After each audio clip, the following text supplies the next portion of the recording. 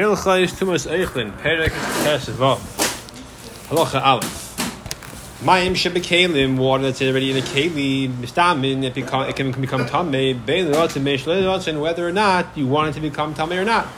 Whether or not you intended to become Tameh, if a piece of a sheretz falls into it, etc. And again, it can also impart tumah to food and to kalim. Then we learned that liquid can give tumah to kalim. Again, whether or not the liquid that's tameh fell on these food or kalim. No, if whether it fell into the kalim. No. Whether when this liquid which is tameh touch the food or kalim, whether it's beratzin or shalei beratzin, is irrelevant. It's tameh anyway. So the first part of the halacha is mistamin. This water in this cup can become tameh whether you wanted it to contract tumah or not, and the water which has become tameh can in turn impart tumah to food or kalim whether you wanted it to happen or not.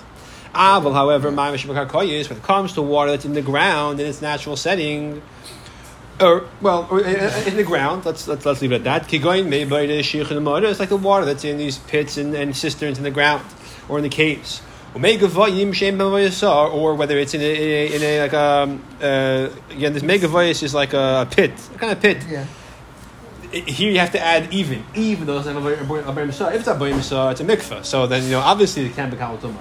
But even though it's not enough to be a mikveh, so and of course if it's a natural spring, it doesn't need a bayim sa. But even rainwater which is not a 40 sa is not a mikveh.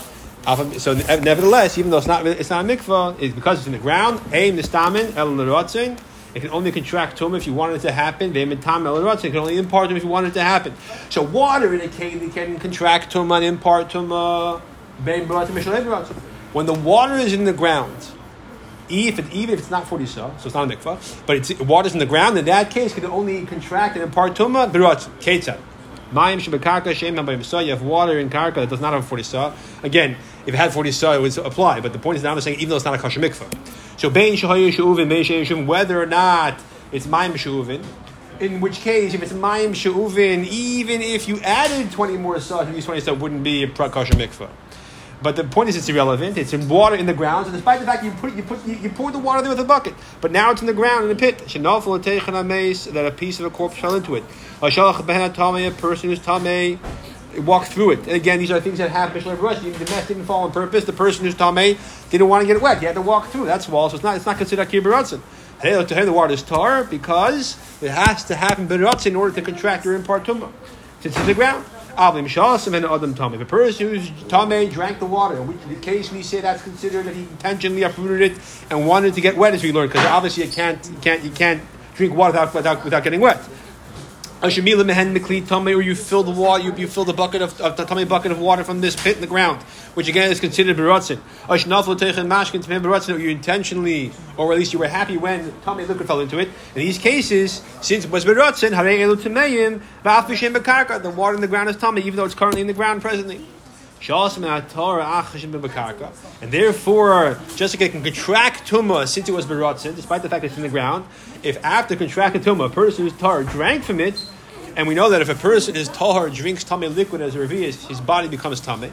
You took a tahor keli and you filled it up from this pit, and we know that the din is that the rabbanon tamei water imparts tumah to kelim. Right? This way people will remember that the urine and the spit of a zav is tamei. Nitma, ashay, nitma, clean. All these examples, the drinker or the keli become tamei shalei beratzin shasa milei because it was beratzin intentional or with the acquiescence that he drank or filled up the water. Right? What if a loaf of truma falls into this tamei water? So because it fell shalei beratzin, the food is tar.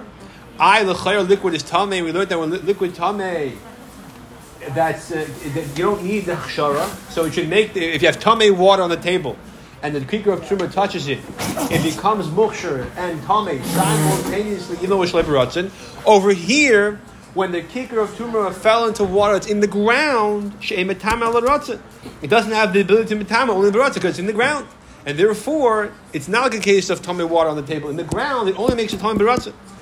So it has to be beratzin, and therefore, even in this case, the kikar of truma is tar. The fichan, therefore, because you have to have an akir beratzin. In the hidiyach yad kikar, if the ibr chacham puts his hand in the pool of water to wash his hands off, in which case he wanted his hand to get wet, and then he takes the kicker of truma out of the water. Once he touches the kicker of truma, because his hands are talking about a person over here whose hands are tamei, because the water on his hands becomes tamei, and then his hands touches the kicker of truma. The kicker of truma becomes tamei because that's considered like he deliberately, intentionally wanted his hand to get wet, and that's considered a biratzin, and that makes the kicker of truma tamei. Halacha beis. If it was chulin, lav dafka become tamei because his hands are much lighter than the tum. But that's what the Rambam says. Truma his hands. His hands, the water that your hands make tamei, as opposed to your whole body. If it's just only his hands are tamei, that water lav dafka, I don't think would impart truma to chulin or ma'aser sheni. But that's what the Rambam takes example of truma over here. Okay, beis. Meg v'ayim kitzib hen water. We say yadayim tmeim. Yeah, but I think that the liquid that your Yadayim Tmeim create is a liquid but doesn't have the power to in turn impart truma to chulin, as far as I recall. Okay, anyway, just a side point. Meg v'ayim kitzib hen water in a pit in the ground.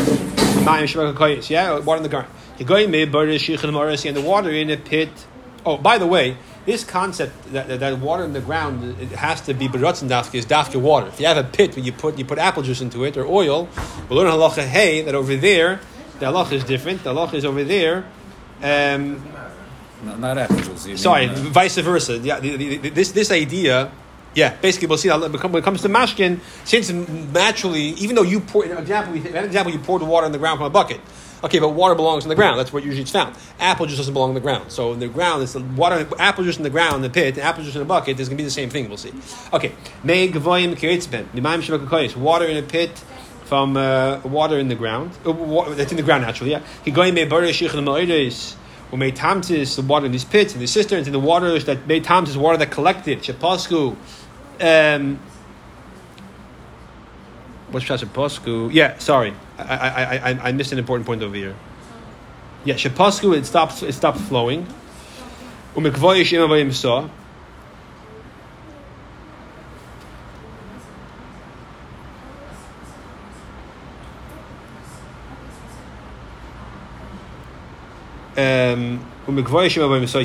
You have these examples of all these situations where water's in the ground, and the Rambam adds to the point the water's not flowing, it stands still water, like a large puddle. Okay, fine.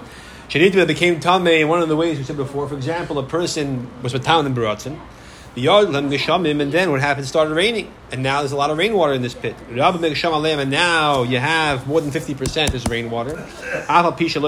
Despite the fact that the original water did not flow out, it's still there. It's just now there's a lot of rainwater. It's tar. Become bottle. Once there's more than 50% rainwater, it's mavatal the other water, and they're all tar. Therefore, because the assumption is that if the majority is rainwater, it's tar. Water you find in an average, your standard situation of water found in the ground in a pit, going to make like water that's in a pit of some kind that you have on the side of the road, or you have in puddles. During the rainy season, you have the right to make the assumption that it's more than 50% rainwater, and if it became tummy somehow between the time when it happened and now it rained, and now it's 50%. Now the majority of this water is rainwater, and you can work with the assumption that it is tar. You don't have to worry about it. Maybe 5 minutes ago, some zav came by and drank from the water. However, if this meksham came onto tumdika water that was in a keli, it's a whole other story. Right? Yeah. Gimel.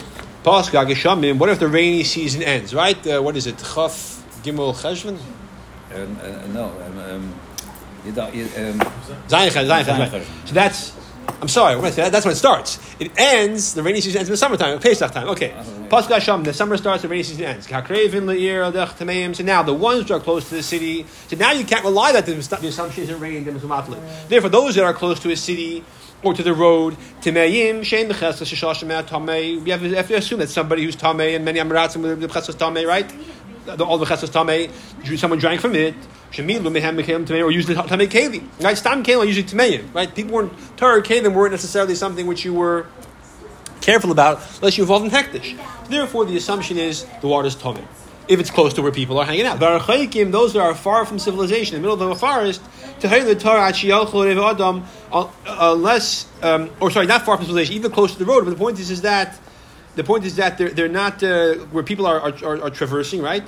So therefore, until you have a Sahih Timta where there's a majority of travelers in that area, then you can assume that they are tahar, because even though the rains end, because even though the rainy season is over, during the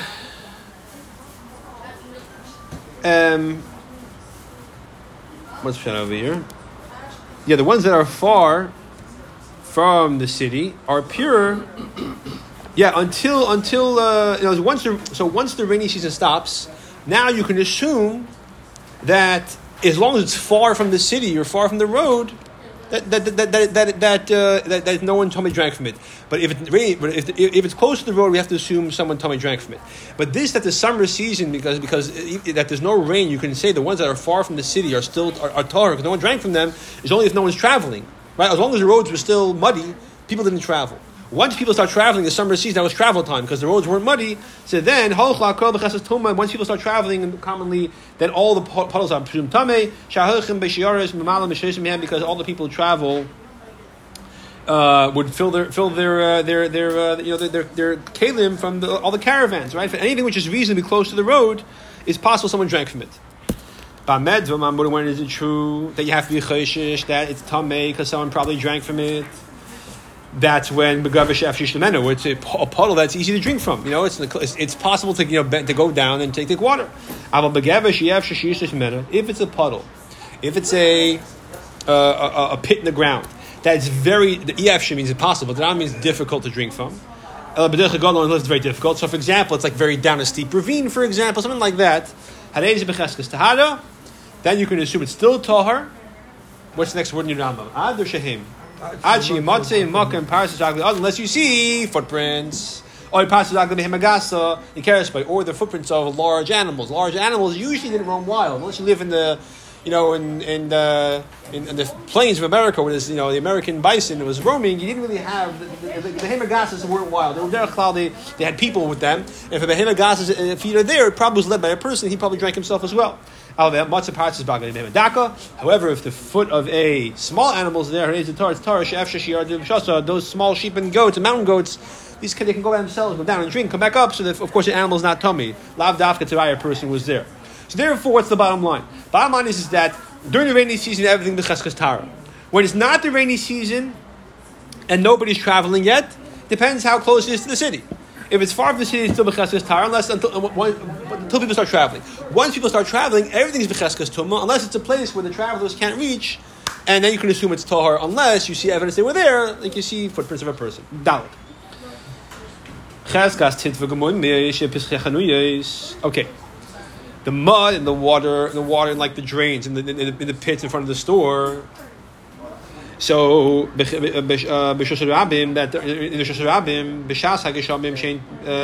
chesk hazaka is in the water in these drainages are tahar. Even though we learned, you remember in the previous paragraph that drainage water, sewage water is becheskas talmei because you weren't careful with it, right?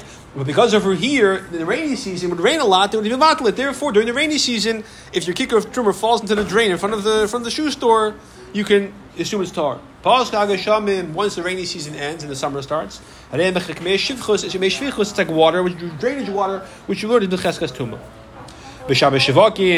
What about water in the marketplace? How is water in the marketplace different than the water in front of the stores? I guess it's much more like the store is like more of a kavudik thing, and the marketplace was like a big empty area. People came and set up stalls and they left. So over there, it's much more hefker. So there, it's much more like there's more people. It's more tzahulit, right? Like we say. You go after the rave, and therefore, even the rainy season, you feel chesed. There's so much water was poured there. Lav dafke is the majority of rainwater. You have to make a cheshbon and figure out. You can't assume by default that the rainy season everything there is tummy. You have to go after the rave. Stam pits in the ground on the side of the road, you go after the rave because no one's pouring water there constantly. But the marketplace water over there, a lot of people are the water. They're washing meat, and people are tummy, and they're touching. They pour in the ground. It's a whole. So over there, which means that you can't assume the rainy season is tahar. You have to go after the rave. Not the rainy season. Obviously, everything's tummy. But he's saying even in the rainy season, you have a pit in the ground. and into it falls, or maybe you pour on purpose even, wine, honey, or milk, again you go after the reif. So therefore, when it comes to water in the ground, its natural place, or Matam Baratzin, milk in the ground is Matam even Shalei Baratzin. Milk in the ground is like milk in the keli. It's not Chishleis. Milk doesn't belong in the ground. So it's same as the milk in the bucket. And therefore, if it's Tameh, you have to make a cheshbon. If it's Tameh in the ground over here, you have to make a cheshbon if it was let's say nullified by the rainwater. If it's more than majority of rainwater in this hole. And even though let's say there's wine, and then afterwards it rained, so a gallon of wine, and it rained more than a gallon of water. Now it's tar. It's a vatlet, even though it all looks like rain, like wine. But Hashem, when it comes to oil, though, even though you scooped out the oil when it floated to the top, in that case, there's no such thing as Rosh Hareif. This liquid in this pit, which always has some amount of oil there, you never can get everything off, is by definition considered a mixture of water and oil in the keli, even though it's in the ground, because the oil is considered a keli even in the ground, and therefore, if it contract tumah and impart tumah, even it can never completely leave. So, apparently, in the case of when it comes to honey, wine, and milk, that can become completely diluted and mixed with the water, and therefore, if there's an area of water, then the whole thing is tar.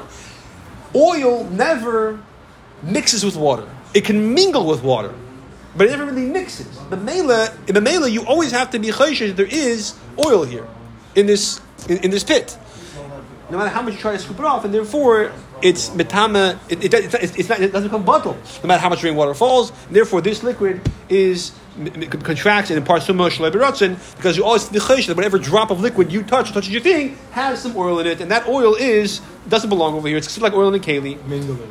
Exactly. Halacha hey. Halacha Shem and the shar mashchut ma'mayim. No. Shara mashkim. The fish actually lots is they tzich tipas shemen. Yeah.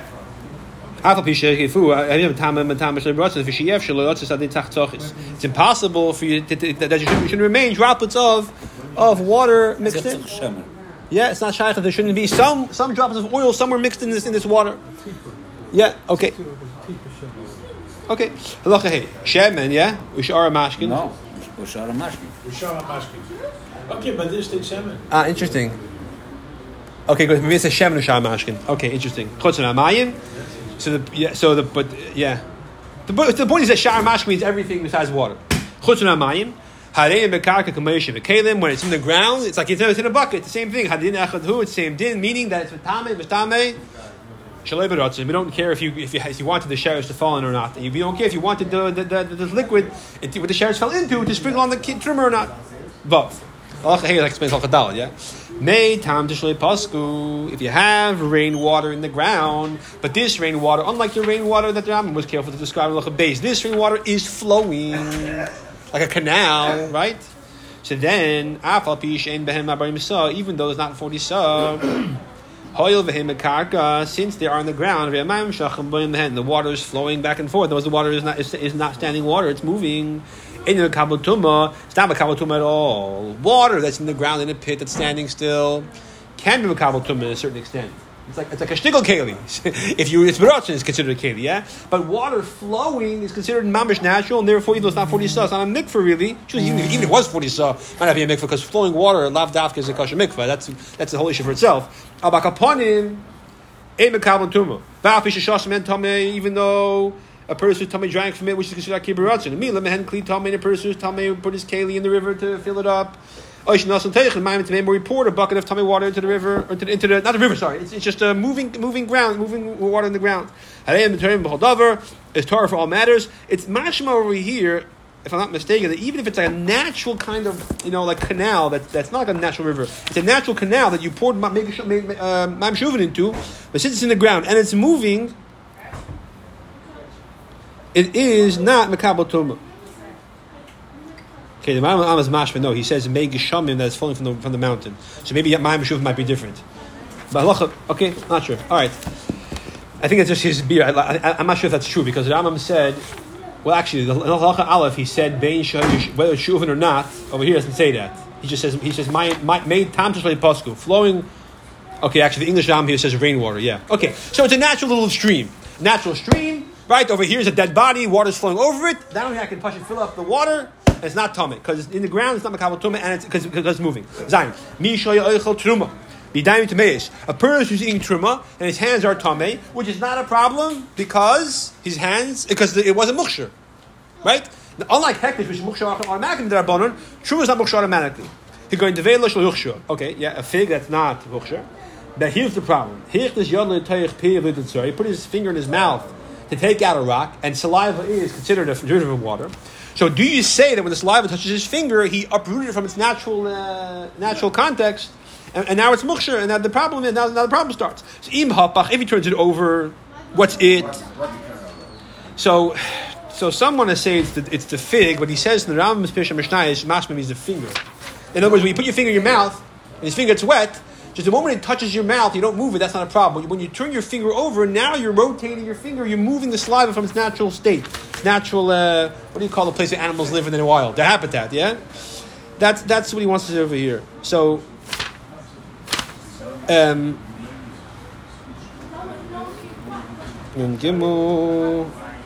yeah, okay, so Rambam says that he was mahapich the date, but he says in Pesha Mishnah, it's mashma the finger. Upon him, if you turn it over, so then at that moment, the fig becomes wet, which is truma from your saliva. Your hand makes the fig tamei, and now the fig is tamei. You got to spit it out. You can't eat tamei fig. His hand became tamei because his hand became tamei b'shakare. His hand is b'cheskas tumah. His hand uprooted the saliva. The saliva now becomes tamei from his hand, and makes his so. Yeah. He uproots the saliva with his finger. Yeah, and that makes that becomes his finger tamei, and that's it. And it becomes tamei from his finger. Right. His hands tamei. Yeah. Right. His hands tamei. And it makes the saliva tamei. The saliva makes the fig tamei. Yeah. The saliva makes his fig tummy, or his finger. That's what makes the fig makes the fig tummy directly. After the saliva is on, or the saliva becomes tummy. The saliva becomes oiker. At that moment, he makes the fig mukhshel kabel tumah, and in his hand, his finger that's tummy. Now his finger that a moment later he touched the fig, put in his mouth, wasn't a problem. Now he touches the fig, it is a problem because the fig became mukhshel from the saliva in his hand. The saliva became necker when he put his finger over. That's a problem. If however he doesn't turn his finger over, the fig over, I will learn. Then tahira, because over here, even though the fig became tamei, there's no saliva that's considered a achshar liquid. Yeah,